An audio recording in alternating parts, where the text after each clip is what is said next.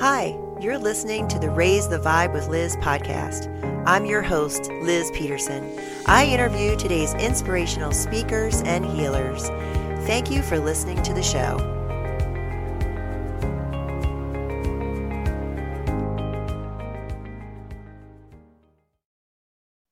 Hi, everyone, and welcome to Raise the Vibe with Liz. I'm your host, Liz Peterson, and today I have Jamie Wolf, Metacoach, founder and owner of Island Consulting and Training, and Tribe 525 joining me today. Hi, Jamie. Welcome to the show. Hey, Liz. Thanks for having me. Happy to be here. Great. So excited to have you join me again discussing nonviolent communication. I'm so excited about this topic and getting the information out there to all of our listeners. I am excited about that too. It's a great time to be talking about this topic. That's for sure. It really is. So let's start off. Why don't you share a little bit about yourself for people who aren't familiar with you? All right. Well, I have had a couple of different careers that have been interesting. I worked in the restaurant business until I was 30, where I learned an awful lot about human behavior, and I got my degree and then went into the world of probation, where I worked for 13 years and worked my way up in the ranks to supervisor, and then retired to our beautiful island. Where now I have a business consulting and training law enforcement professionals. But I'm also now working with, which is really exciting, I just landed a sweet deal with educators and foster parents who are actually working in foster care systems in California. So I'm loving that. And then I have a private practice where I work with people around their deep-seated issues and really wanting to make a pivot and a change in their life. So my big question is, what are you doing with the currency of your life? You know, we have so much time to live our life, and how do we want to live it? So that's really where I'm at. I love it. I get to work one-on-one with people, which is just delightful and gorgeous.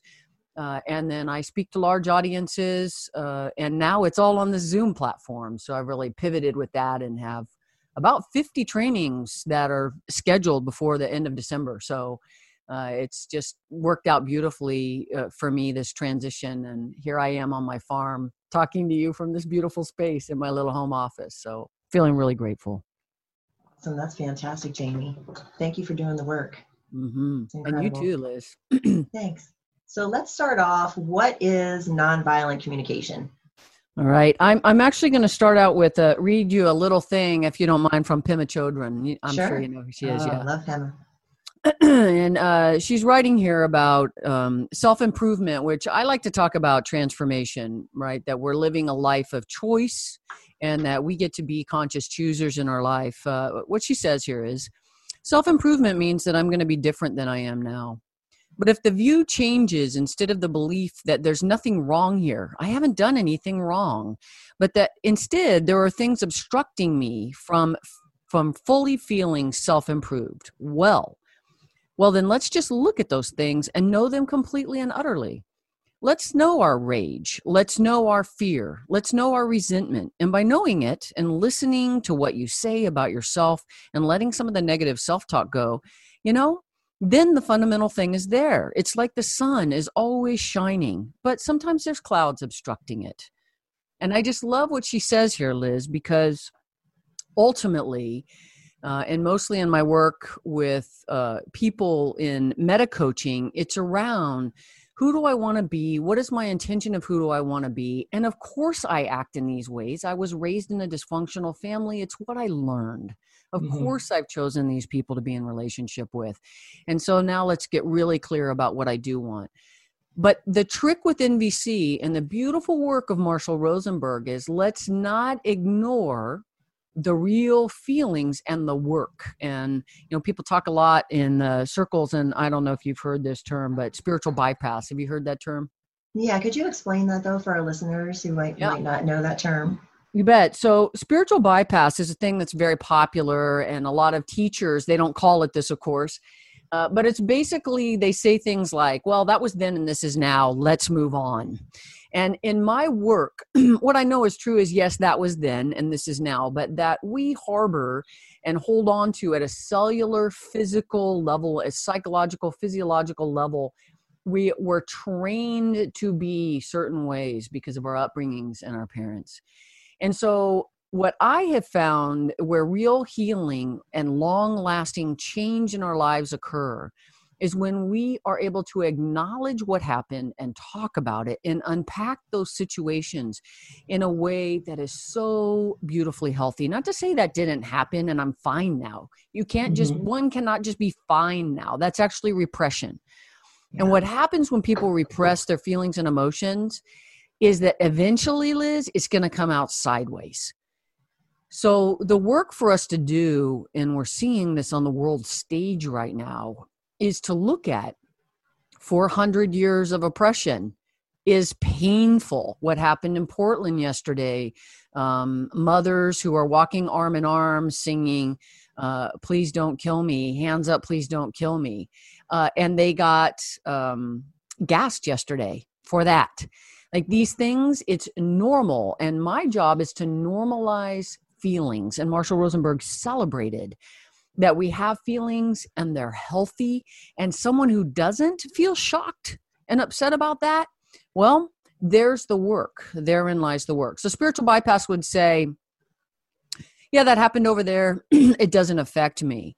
Well, the truth is that it's painful one way or another. So how do we look at things and look at our feelings and needs in ways that really can help us be fully human? And it's okay to feel rage. It's okay to feel anger. Of course we feel that way. And then the question is, what am I going to do with that? And that's where intention comes in. So there's a couple of books I want to recommend. Can I Sure. just talk about those? Sure. And the first one is The Language of Emotions. I love this book so much. And the writer is a woman named Carla McLaren, and it's a beautiful book. I highly recommend it. And if you have children, this is like something that should be on your dinner table. So, honey, you're feeling angry or sad, for instance, or you're having grief.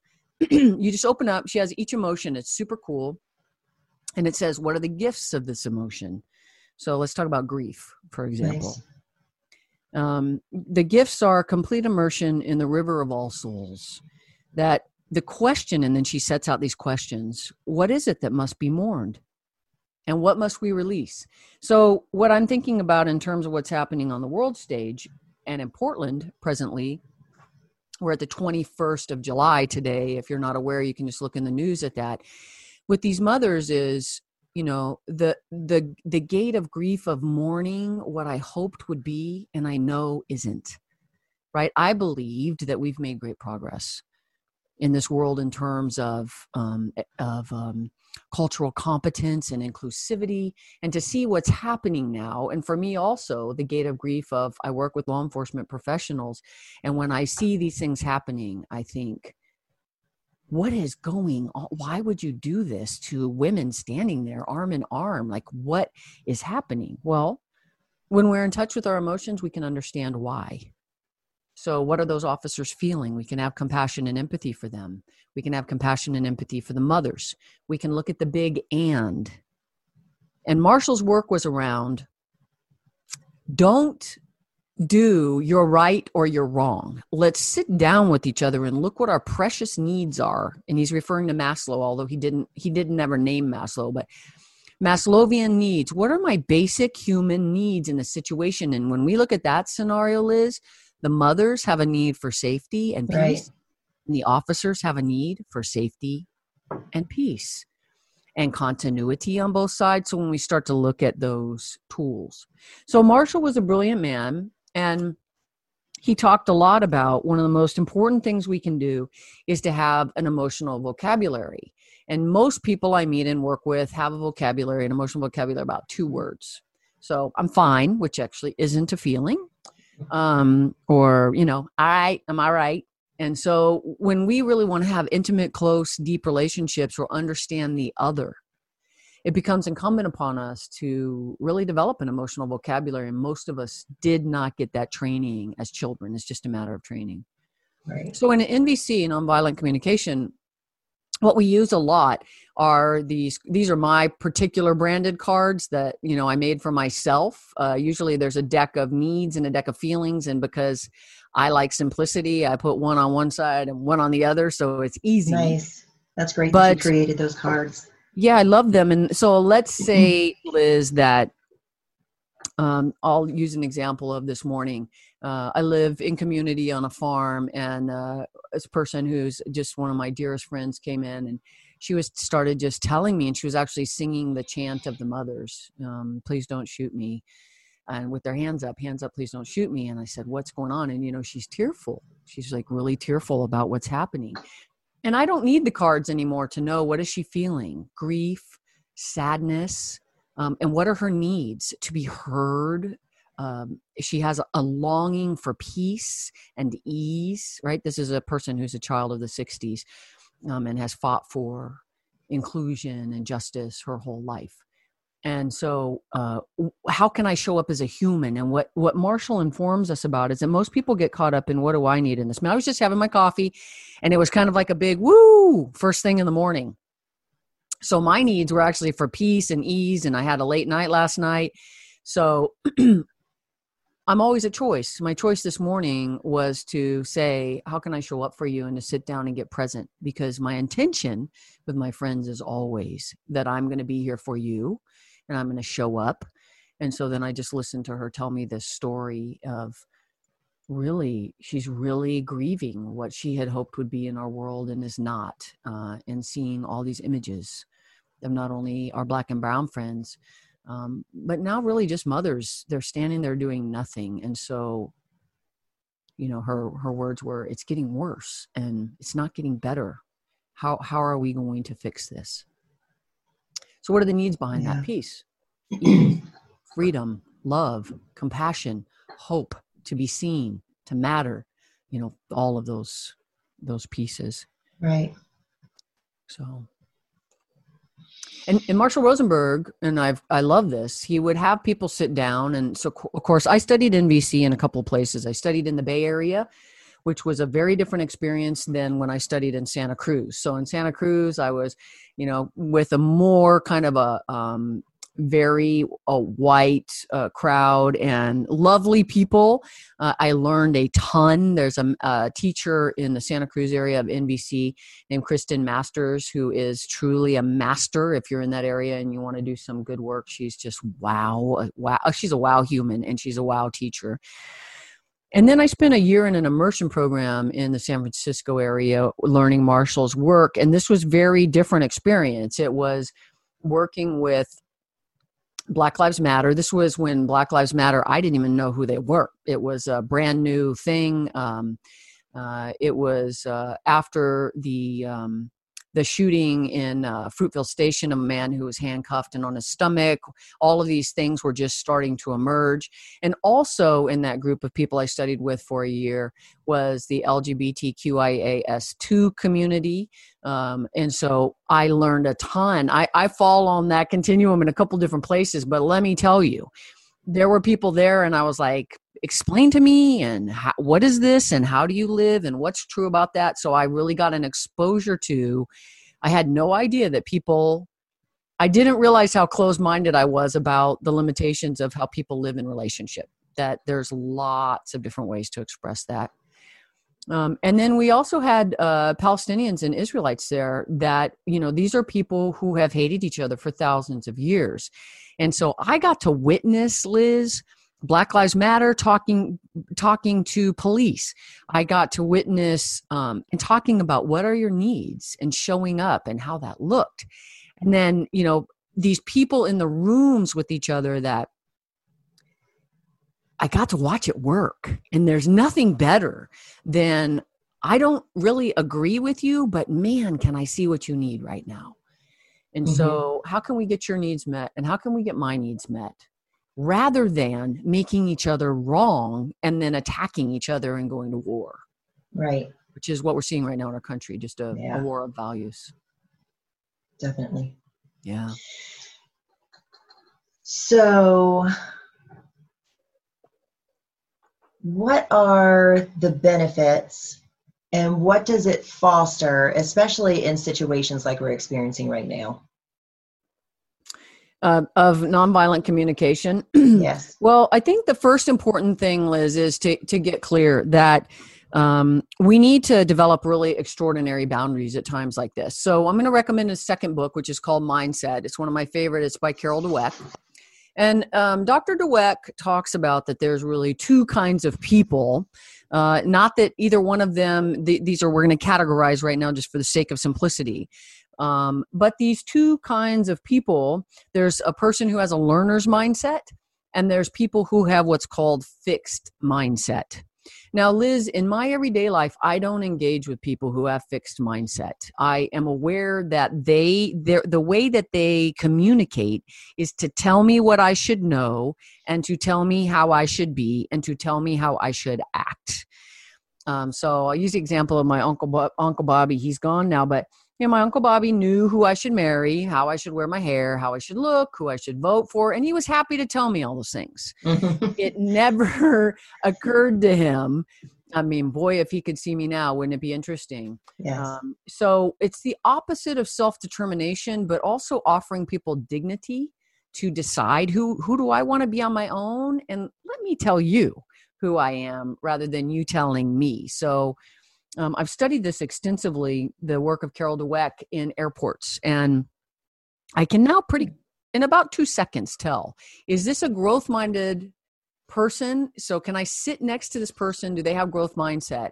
And if I do, then I'm interested in them, because they're going to have a communication with me where we're sharing and there's mutual respect for your opinion. You have something to offer to the conversation. I see you. Tell me about yourself. I'm curious. And it's all about curiosity. Right. So Marshall's work, he didn't describe it this way. I'm using my own words, but his whole work was around, let's get curious. What an opportunity to learn what is happening on the other side of the bridge for this human that I don't understand why they're doing what they do. Mm-hmm. But when I stop for a moment, and if I've done my work with this, and you don't have to go get cards, folks. You can go online, but these are really great. And so when I'm working individually one-on-one with people, I have them do a needs and feelings inventory every day so that they start to get the vocabulary. And then all of a sudden it's like, what am I feeling? Oh, I'm actually feeling happy, but I'm also feeling grief. And can I hold these two feelings at once? Yes, I can. So then the work becomes, now what do I do with my spouse? So we use those to do inventories where we make empathy guesses. What is my spouse feeling? What do they need in this moment? And can I choose to show up for that? Or do I want to just put up a boundary and say, I'm at a no. And so with that, I'm at choice rather than being run by my amygdala. We've talked a lot about that amygdala, mm-hmm. that part of the brain that operates from right, wrong, this, that. It's black or white. I know the truth. I know what's wrong. I have a neighbor down the street. He was so interesting. And he said to me one day, he said, Jamie, we share a wood splitter, and I was down there. We have very different worldviews. And he said, I want to talk to you about this situation about addiction. And I said, tell me about this. What's going on? And he said, well, first of all, we have to agree that there's a right and a wrong. And I said, I'm just going to stop you right there, because I don't even know what you're talking about, but like what is that? And he says, well, the right way to live is this way, with this religion, with these set of ideas. And I said, so I just need to tell you, I love you, and we're not going to have this conversation because I get to choose what's right for me. And if you want to have a conversation about this addiction thing in a way that's open-minded and curious, and why would people go there? Because all the addicts I know, Liz, they have one profound need, and it's for peace. Mm-hmm. And when they're high, they get peace. And you know what? I can relate to that. I need some peace sometime. I don't use drugs to find that. I use the forest or some other healthy way, but they just don't have a healthy way to cope with it. So kind of back to what Pim was saying this morning, if I stop judging it and just look at it and say, what is this? And get curious about what is the need? I have a need to be seen. Wow. who are my friends where I can really be seen for who I am? I'm going to go make a phone call instead of going and sit in front of the television or eating something or raging or whatever else. So I love that. Can I read you another quote? Sure. I love this. This is anyone who knows Oprah Winfrey knows that she is completely, really, really, one of the most important concepts to her is intention. She actually has a sign on her door that says, please check your intention before you enter my office. I love that. And so that's about, personal responsibility. What is my intention? And the premise of NVC has to be that my intention for me is that I want to have a loving conversation. We don't have to agree, where there's space for both of us to be who we are, to speak our truths in kind ways, and where we both have enough, we offer dignity to the other person, and that person can have self-determination, and I'm going to create space for them. Tell me. I'm curious about your views. So it says here from Oprah, the number one principle that rules my life is intention. Thought by thought, choice by choice, we are co-creating our lives based on the energy of our intention. And I love that. This is a beautiful book called The Wisdom of Sundays. This is actually on Audible. This is a book that this is just some quotes. The Audible version of this is, whoa, mind-blowing. She has some of the greatest teachers on there. It's really gorgeous. So first of all, it's getting clear about, in this conversation, in NVC, do I want to be right and win? Because if I do, that's okay.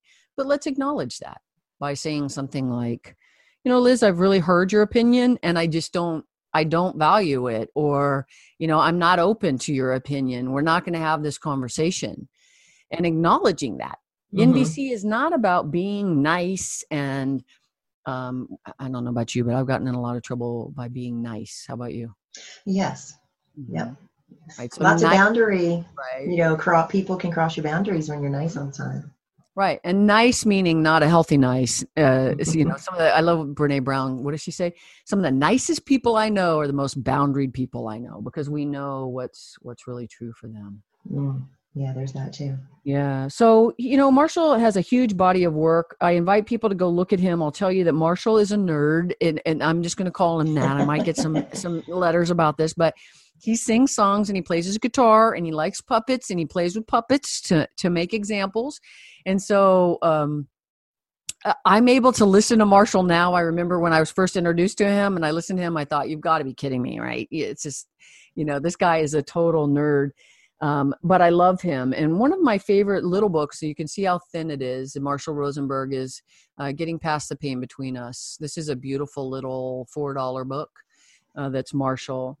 And then I also love this book, Speak Peace in a World of Conflict. So, of course, if your intention is peace, great. If your intention is to be right and win, if you have fixed mindset, then this isn't the work for you. So just go be right. And we're seeing that on the world stage right now. So I can't even hear who you are. I can't even see that your intention as humans in this Portland thing is to lock arms and talk about our children. And they wore little bicycle hats, and some of them said mom on the side, and they were protecting the people who were doing peaceful protest, and they got tear gassed. What is that about? So can I sit down with the officer who pulled that trigger and figure out with him, what was your need in that moment? And I know what it was. It's safety and security and power in my world and order, and a need to matter and be seen, and a need for a common understanding and shared reality, right? Law enforcement professionals have a high need for order. And those women, I'm one of them, and those women are out of order. So, I can force you, which is the opposite of nonviolent communication, or I can try to see what is it that you're trying to do here. Now, we've seen lots of examples of beautiful officers actually taking a knee with peaceful protesters and really showing up as rock star human beings. We've seen lots of that as well. Yeah. So, yeah, it's Marshall. Good to have examples of that during this time for sure. Yeah. You may not know, Liz, that on our island, We're an NVC hub. I didn't know that.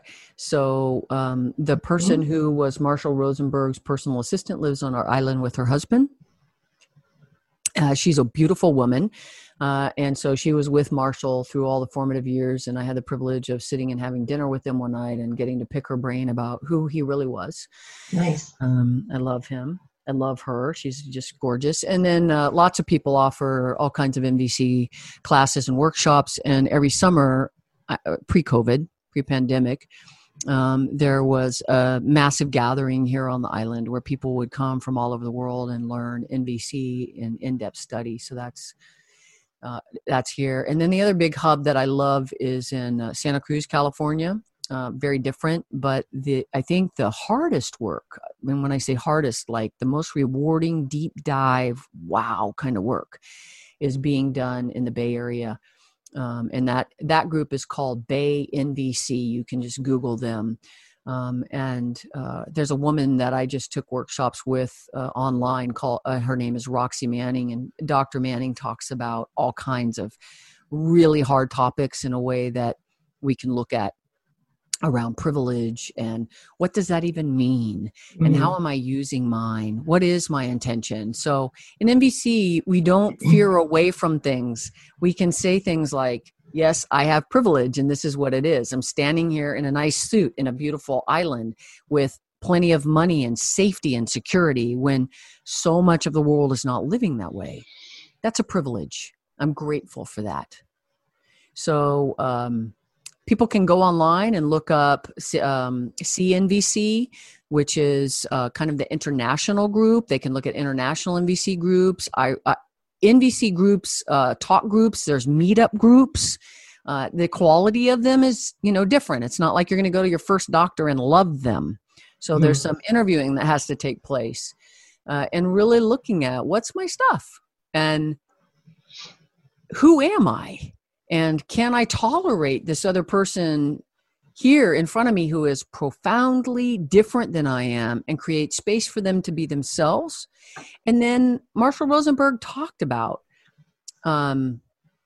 using NVC to create very specific boundaries. So there's a lot of people that talk about Marshall Rosenberg, and I kind of get cranky about this, and they'll say like, Marshall was a goody two-shoes and everything was okay and we should always be all right. That was not his message. He was very, very clear about us knowing what's okay with me and what's not. And part of nonviolent communication is being able to say in a loving way, I really hear what it is that you're trying to express. And I can appreciate that we have a very different opinion. And I'm not willing to spend my time speaking in a way that is like this. So a friend was telling me about, they were at dinner. Actually, one of their friends was telling them the story that the friend was at dinner and with some people, and they live not here, they live in a different state. And someone was saying at dinner, they started talking about and actively using the N-word. So this is an opportunity, if I know NVC, to be able to say, this is not okay with me. Right. And then if I know my intentions, which my intention is never to support overt racism and to speak to it directly. That's me. Not suggesting that to anyone else. Then the question becomes, how do I do that in a way that's effective? So in this situation, what would I say? And Marshall Rosenberg teaches a thing called an offner. And so it's what is my observation? So in that case, it would be when you said the N-word, and then what is my feeling? I felt sad, upset, angry, frustrated, surprised, shocked. And then our need, which is because I have a need for equality, peace, respect, dignity, shared reality with my friends, and then making a request. And, the request, Liz, was Marshall's, it's delicious. I'm not going to make a demand of you. I'm not going to say, you need to shut the F up. That would be a demand, which might be what comes up in me, but instead making a request. I'm going to ask that you would never use that language around me again. I'm going to actually invite you to know that that is never okay, ever, ever, ever for you to use that word. I don't care how you're using it. Never do we get to use that. And that's when life gets interesting. And that's when we also have to talk about boundaries and being really clear about who am I? Because in that scenario, I would have actually done the Offner. When I hear you say the word in, I use the in word. I don't care in what context. I feel sad, frustrated, upset, disgusted, horrified. And I have a need for peace and love and inclusion and diversity and kindness. And I'm wondering if you would be willing to say something different right now. And I'm also going to tell you that I'm really going to, I get that people make a mistake. So I'm going to give you a moment here. But if it wasn't a mistake, I need to tell you that I'm not willing to be friends with someone that would use a hateful term about anybody, not just that one. So my request is, would you like to have a discussion about this that's loving and kind and talk about it? And if they say, nope, I get to say what I get to say, great, you're at choice. You keep saying whatever it is that you want to say. And I am going to choose to get up from the table and leave, because I don't stay in places where hate is espoused. It's not okay. You and I have talked a lot about, right, boundaries. We have. And the key is getting clear about who am I. That is actually setting down a boundary. And I'm not telling that person, you're horrible. I'm speaking to their behavior, right? The behavior is disgusting to me. You're not disgusting to me. You're a human. You get to feel whatever you want to feel. It's still the great United States of America, where we're free to express our feelings. And I don't have to sit there and listen to it. I get to choose to leave and choose who my friends are, what I put in my world. So in this conversation, the person was expressing to this friend that, they didn't say anything. And so why wouldn't they? Does that make them a bad person? No, it means they haven't thought about this. They haven't gotten clear about what are my feelings so that I can notice them bubble up in that situation. And Liz, I think I can say this, you can edit it out, but I think you identify as an empath, right? Is that one of the ways that you Yes. yourself? Yeah. Yes. So, your feelings are always bubbling up. I'm imagining you have a potent emotional vocabulary. Is that accurate?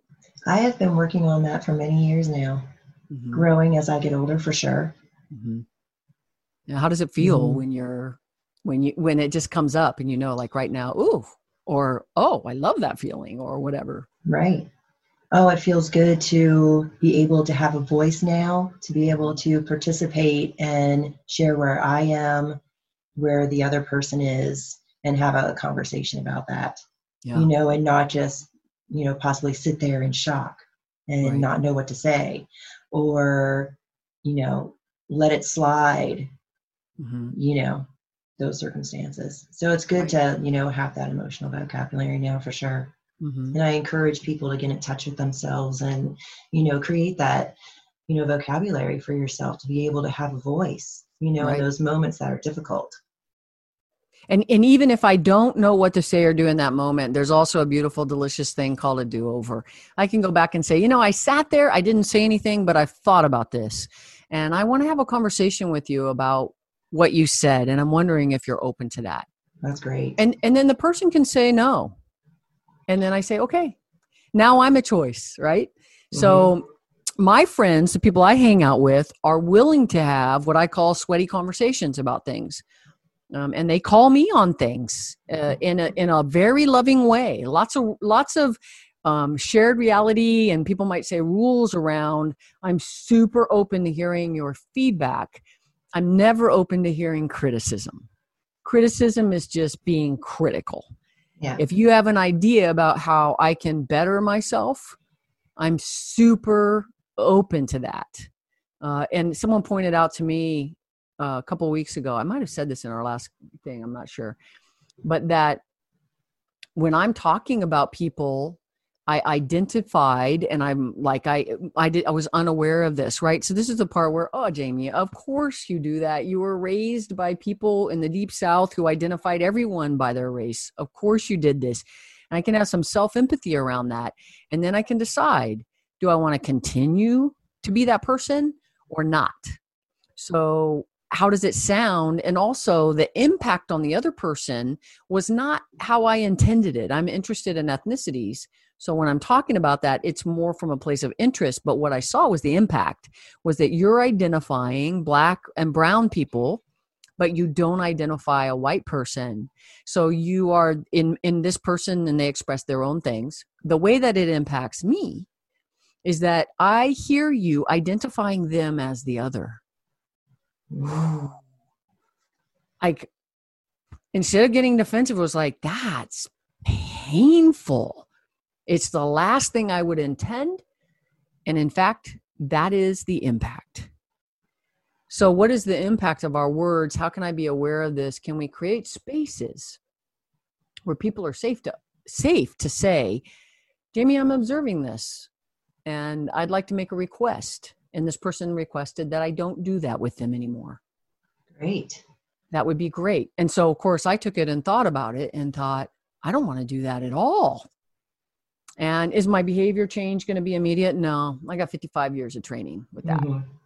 But what I do want is to be surrounded by people who say, you just did that thing and I can have a do-over. Right. This is how we change behavior. Have a do-over.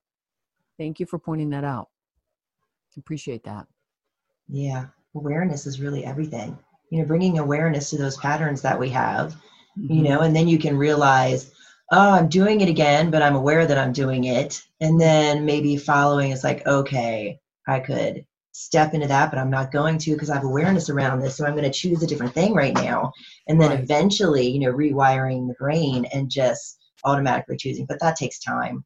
It takes a lot of time. After 50 years, it takes time to, have that awareness, pinpoint it when you're doing it, and then shift it. Right. Ooh, it's work. Right.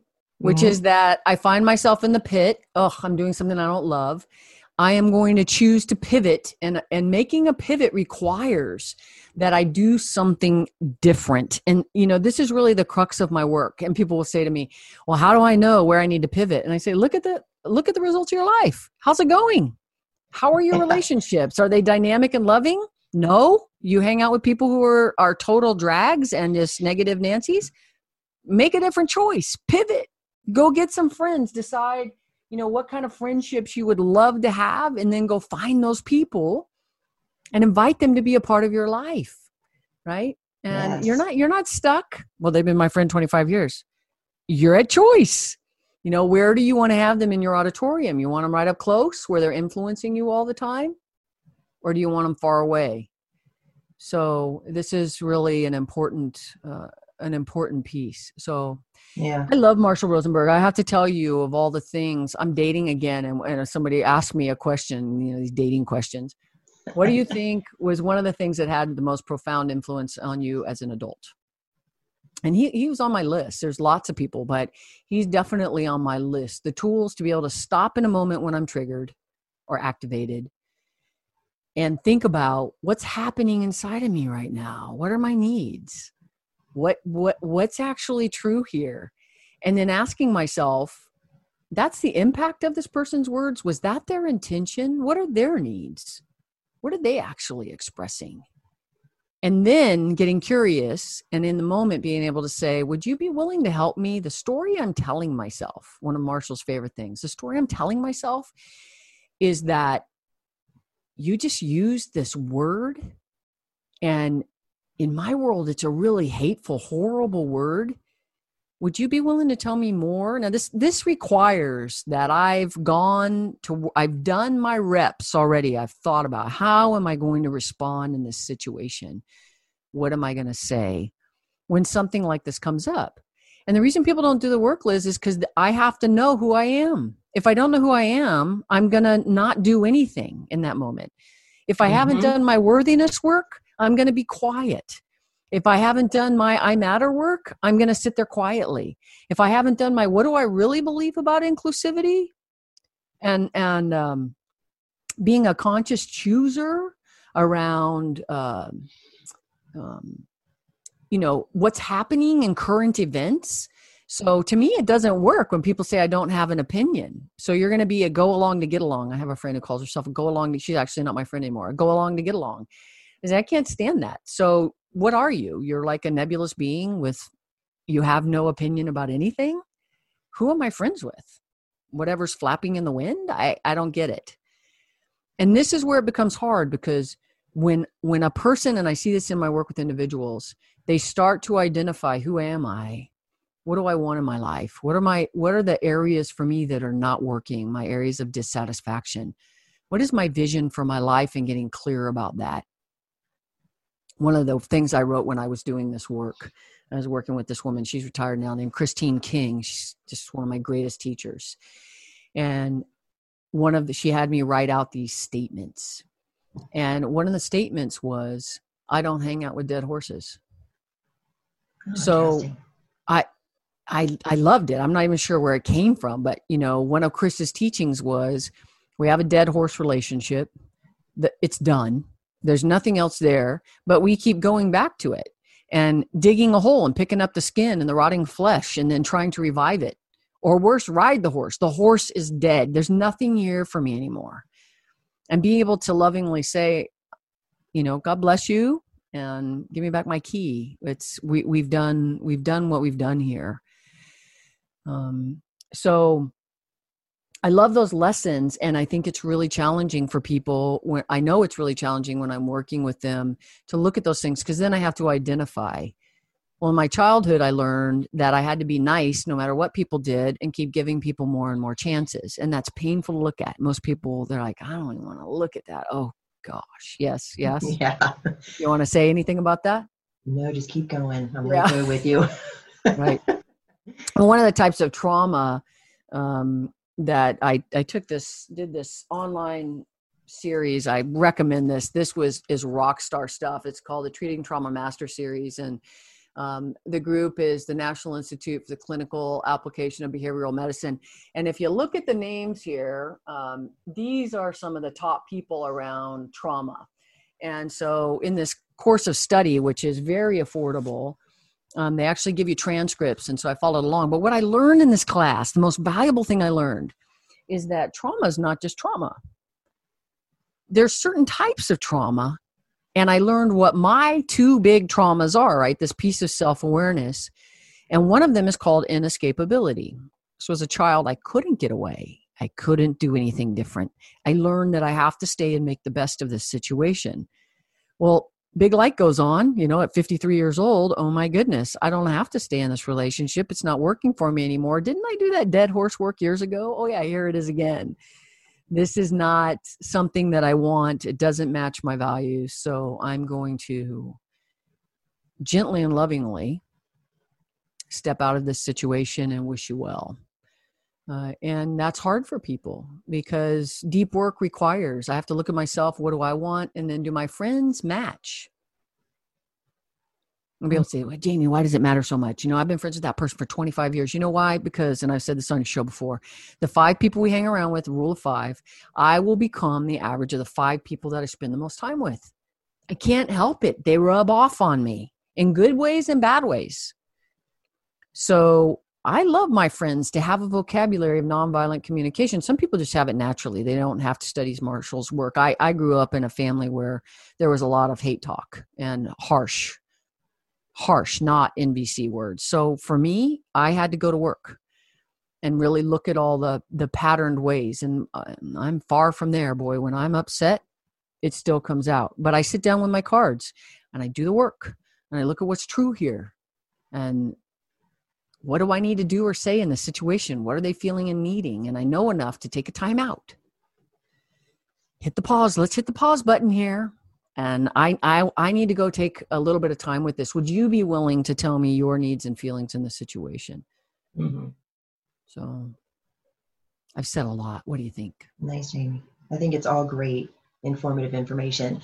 For the end of our show, though, I really want you to take a circumstance and really break it down in the 4 components of nonviolent communication for us: the observe and recap, describing your emotions, identifying your needs, and then making that request. You gave a great example, but could you give us another one to finish up with, so we have kind of a diverse way of looking at how to break it down, and some tools for our listeners, be able to walk through that?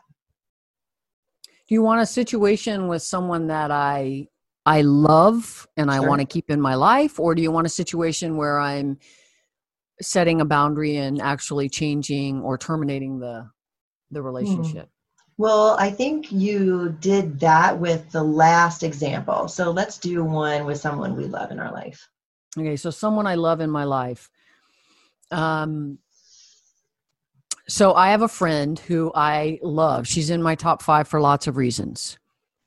She lives in another state. I want to be careful, which is a state where they have very different values and outlooks than we have here. She's older, and she's lived a long time around a lot of people who have very distinctive values. And of course, we became friends, and I rocked her world because I'm pretty different than anybody else looks like in her world. And we love each other. Now, I love this person. I love her. We were having a conversation one day, and she said, I'm just really struggling with this Black Lives Matter. I'm struggling. And when I hear it, everything inside of me just like, I want to scream. I can't even hear it. It just bothers me so much. Now, this is someone I love. Talking about an organization that I spent a year with, and I knew those human faces. I knew who they were. I heard their suffering. I understand what the group is, not the fringe whatevers that are doing weird stuff, but the real Black Lives Matter. Wow. So what do? I noticed inside immediately. What am I feeling? Oh my gosh, sadness, grief, shock, despair, surprise, deep love, caring, tenderness. What are my needs? Shared reality, peace, kindness, generosity, equality, lots of those sorts of things. So in this moment, I said, would you be willing to describe for me the feelings? So I'm just going to take me out of the picture. Would you be willing to describe for me in that moment your feelings of when you hear Black Lives Matter or BLM, or you see it painted on the street, or someone carrying a sign or chanting Black Lives Matter, Black Lives? What happens inside of you? And she, of course, she's emotionally intelligent. And she said, I feel scared and terrified and vulnerable. And said, what are your needs? And she said, I have a need for continuity and safety. Right now we've got something to talk about, right? Here's the hook. So safety to you, sweetheart, is that you know what's true in your community and things aren't changing. We've already got so much change with COVID and all of this other stuff that's happening. You're having to do a big pivot in your career. You're at a health risk. You're not able to see your grandchildren. And she just, said, oh my gosh, this is exactly what it is. And I said, so you can't get upset at COVID. You can't get upset at your grandchildren because they can't come over because you're in a high risk population. You can't get upset with your friends that they can't come. What is it that's safe to get upset with? Strangers who you don't actually understand what's true about them. So let's just talk about your need for peace and ease and continuity right now and take the blame off of them. Can you do that? Yeah, I can do that. Of course I can. So what's really happening for you? And she's like, oh my God, my whole life I've worked, blah, blah, blah. And there are all these changes. I'm having to switch on my business. I'm older and I took some risk financially and it didn't work out for me. And now I'm nervous and I'm scared and terrified. And I know how things are in my world. So I just loved her through it and just kept holding on to her because she matters to me. And so what's happened now? The other day she called. We didn't have another conversation about it. The other day she called and she said, I was watching where they painted Black Lives Matter on the street in my town. And I have to tell you, it was beautiful. Did you see that? And I thought, right? Awesome. So do I have the ability to create space for somebody to flower into what's true and find their own truth? She might have said to me, I'm sorry, I can't stand them. At which time I would have been in a different position to make a new choice. But we're always a choice. If I know who I am, I know it's okay. Is this a situation where I want to be right and win? I could have shamed her. I'm not going to do that. Or do I want to have connection? And if I want to connect with people, Marshall Rosenberg said, it's beautiful work, I have to be in touch and connected to myself first. What are my needs and feelings? Who am I in this moment? What is my intention? How do I want to show up? And what is the outcome that I want? And I hope I answered your question. Beautifully. Yeah. Thank you. So let's wind it back to responsibility, because I like that piece, and that would be another good thing to kind of discuss, before the end of our show. That personal responsibility, asking the questions. Mm-hmm. Right, responsibility, when we look at the root of that word, I am able to respond, which is the opposite, Liz, I know you know this, of react. Mm-hmm. So in the moment, can I respond? And a response requires that some thoughtful something. And one of the mistakes people make right away is, I want to respond right now. Right now might not be the best time. Like, slow your roll. Say, I would like to respond to that. And I'm recognizing right now in myself, personal responsibility. I own me, and I'm not in my best place right now. So my response might not be loving and kind, which is my goal. So can we have this conversation tomorrow and bookmark this? I want to have some time to really come to you with something that's thoughtful. Is that possible? So yes, I'm responsible. I love the work of Marianne Williamson. And I love that she says 100 times, every time she talks, not really, I'm exaggerating. She says, when you were being raised, when you were a baby, your parents gave that stuff to you, and you couldn't help it. And you were a victim. But now you're a grown human, and it's yours. And the question is, what am I going to do with it? Am I going to make myself response-able by looking at and doing the deep dive work of taking full ownership for my life, so that I can be at choice in every single situation, rather than my amygdala telling me what to do, or some habit, or who's talking, or I'm going to be a go along to get along? Because the thing that I can't stand in ethics, it's called the anticipatory self-appraisal. What I can't stand is going home at night and knowing I should have done something different, and I acted out of alignment with my personal values, and now I'm going to lay in bed and toss and turn about that. I'm going to go make it up and have a do-over, because that's how I roll. But, I think we just see really a dearth in our world right now of personal responsibility. You're responsible for you and your reaction and what you're doing in your life. We were victims when we were children. I was. I've heard a little bit about your story, but we're not little children anymore. No. We're at choice. So another good group I want to recommend is Wings Seminars. If somebody wants to do a deep dive work around personal responsibility, so their website is www.wings, like flying with wings, -seminars.com. And they do deep dives about personal responsibility and ownership language. That'd be a great topic to talk about too. People that use you instead of talking about I can't stand it. It makes me crazy. So ownership language. How do I really own my speech and who I am and what I'm asking for? You want to unwrap that a little bit more? We have some time. Okay. So ownership language, I just moved my office, Liz, and I'm sorry that I don't have right here. There's some things like, okay, so basically in our culture, we are enculturated to talk about you. So, when you go to the store and you see the lasagna in the frozen food aisle, where did that come from? But, and people say, yeah, I totally know. Well, it's ridiculous, because what the person's actually telling us is a story about themselves. When I went to the store and I was standing in the line and I saw the frozen lasagna, I was thinking about. So what happens when we use you language, it's an abdication of personal responsibility. That's no one's fault. We were all socialized this way. But really conscious folks who really want to take ownership for the life, the first thing they do is get their language clean. So in my one-on-ones, this is something that we talk about when I'm working with individual clients a lot. And so they'll say, Jamie, and it's just they fall back in the pattern. It's just how we talk, right? Changing language patterns is really hard. So I say, I'm sorry, I'm confused. Are you talking about me? Because I don't live there and I've never actually been there. So, and they're like, oh, no. When I was walking down the street and I saw this guy, I was thinking, now why is this important? because our brains hear what we're talking about. And if I want to be in touch with my feelings, there's a difference between, I'll do one with you.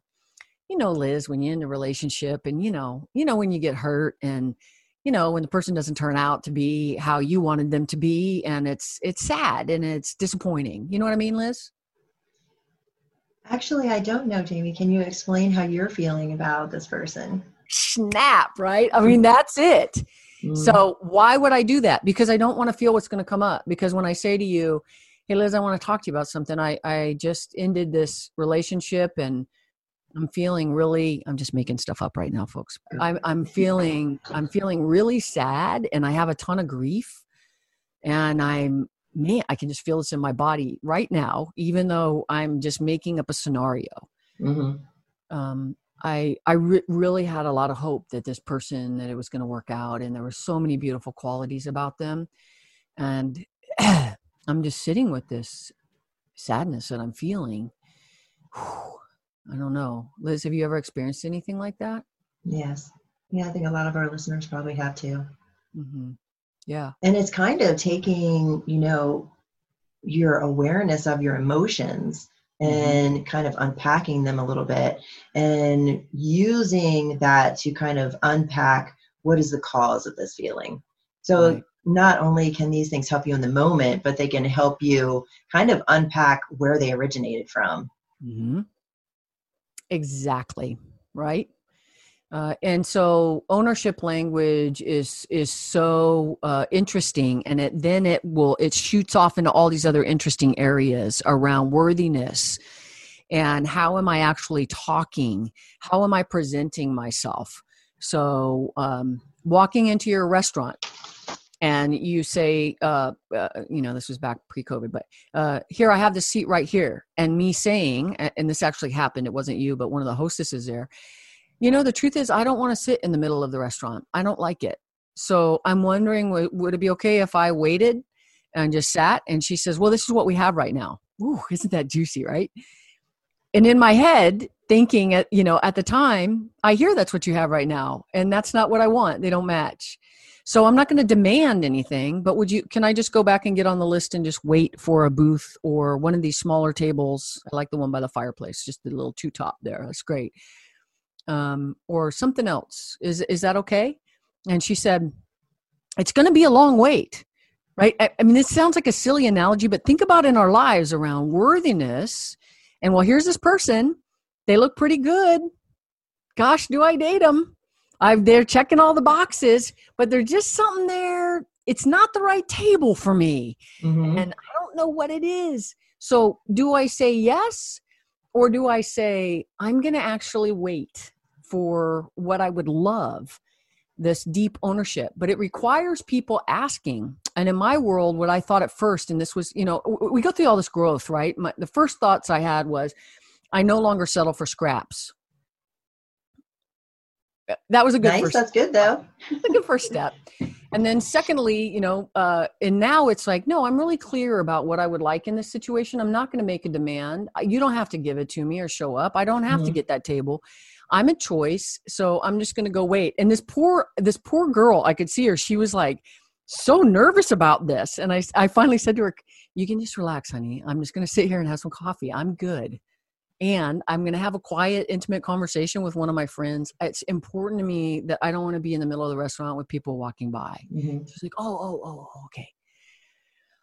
So ownership. I think that I'm going to stop you for a second and kind of in the story, there's also that component of, that would be great to talk about, of where someone really wants you to do what they want you to do because she really wanted to sit you at this table. This is the table that she had, it makes her life easy, but you had another choice, and it's kind of, weaving the conversation of needs and choices and wants and desires, for you as well as her, and making the whole situation okay for everybody. Okay, here's her need to get the restaurant sat, your need to not be in the flow of traffic, and then where can that come together so there's compromise there. Right. And you just hit on Marshall Rosenberg's one of his most famous things. I can't believe I didn't say this yet. everyone's needs matter. Everyone's needs matter. When I can look at it that way, it's like there's enough pie for everybody here. I don't have to do this. And I was thinking, she's trying, her needs are efficiency, order, to keep the restaurant running, for peace, ease. And clearly she wanted to check off the things in order. It was tough for her to get out of that kind of mindset. And I had a need for flexibility and also peace and quiet and ease and all of those things. So how can we get both of our needs met in the restaurant of life? When we think about restaurants, I grew up in a restaurant business for 10 years and you worked there. Man, the restaurant lessons, we should write a book. You could totally write a book. Right, that relate to boundaries, beautiful boundaries. Who do I let in? Who do I not? How much time do I spend with this person engaged? Do I have power in this situation? Do I listen to this person because I know that they're a big tipper when I really don't want to? What is that worth to me? How do I, oh my goodness. Gosh, that restaurant analogy was a great example. Right? It's the restaurant of life. Where am I willing to wait for this person to come along who is going to not just check boxes for me, but we're going to have a really deep soul connection and it's going to be nice. And am I going to fill that space? The other juicy part about this is, spiritually, when we fill that space with a placeholder, that there's no room for that person, right? So first of all, we have to create a void. The universe doesn't like void. So we want to create a void so that it's an invitation then that this part of my heart is open and available. There's not someone just stuck in there right now, filling a hole. And it doesn't come from a place of desperation, which is another part of that analogy. I can wait. I don't need to sit down right this second. So, yeah. Yeah. And it's funny, oftentimes people come into a restaurant and it's like the need for the hunt for the table. Like we're not out there, catching our food anymore, but we need to catch that table so we don't starve. So all of our needs are met immediately. Right. Cracks me up. So ownership language is I talk about me and you talk about you. And then it's a completely different way. It's like learning a new language and it takes some work. And it's a completely different way of talking to each other. Marshall Rosenberg's gift was really profound. And it's all based on evidence-based psychology stuff.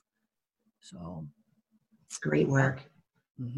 Jamie, thank you so much. Once again, a great show. My pleasure. Why don't you go ahead and tell everybody how they can get a hold of you, how they can find you? Well, two ways. So my law enforcement business is huge and now expanding to schools. So if you're a school person and you're having trouble with getting your folks trained, I'm here for you. I can help you with that. I just had an entire district schedule 42 classes with me, which is beautiful. We can do 2-hour classes, law enforcement. Those two things are at islandconsultingandtraining.com. So www.island, like a little island, ISLAND, trainingandconsulting.com. I'm sorry, islandconsultingandtraining.com. Yes. And then if you want to work with me privately, and I have a private practice, I never work with more than 10 people. I have 2 spots available right now. And we do deep dive. I'm not interested in working with somebody who wants to stay stuck. I'm interested in people who want to transform their lives.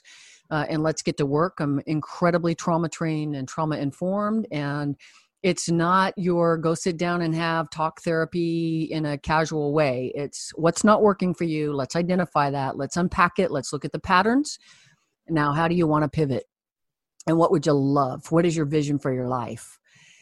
And I basically figured all that out with some help from some teachers, but also I'm living a life I love. I mean, I'm staring out here at a beautiful farm where I live on an island. People live 2 kinds of lives, life by design or life by default. So I'm really good at helping people figure that out. And that's at tribe525.com, TRIBE525, the numbers.com. You can write me there. You can write me at either place. It'll both get to me. So if I can be of assistance, but what I would say to people is if you're suffering, go find somebody. Go find somebody who can help you end your suffering, because life is so beautiful and short. And in this time of this pandemic, we have a rich opportunity to sit back and look at what's really true for me and what would I love in my life? What would I love more of? So thanks for the opportunity, Liz. You're welcome. Beautifully said, Jamie. Thank you so much for joining me today. And thank you, everyone, for joining me on Raise the Vibe with Liz. Again, I'm your host, Liz Peterson. And remember to get out there and raise the vibe. Have a great day, everyone. Thank you for listening to today's show on Raise the Vibe with Liz. If you like this content and want to support me, please go to Patreon at Raise the Vibe with Liz or click the link in the description of this show. And remember, change starts with you. So get out there and raise the vibe. Thank you, everyone.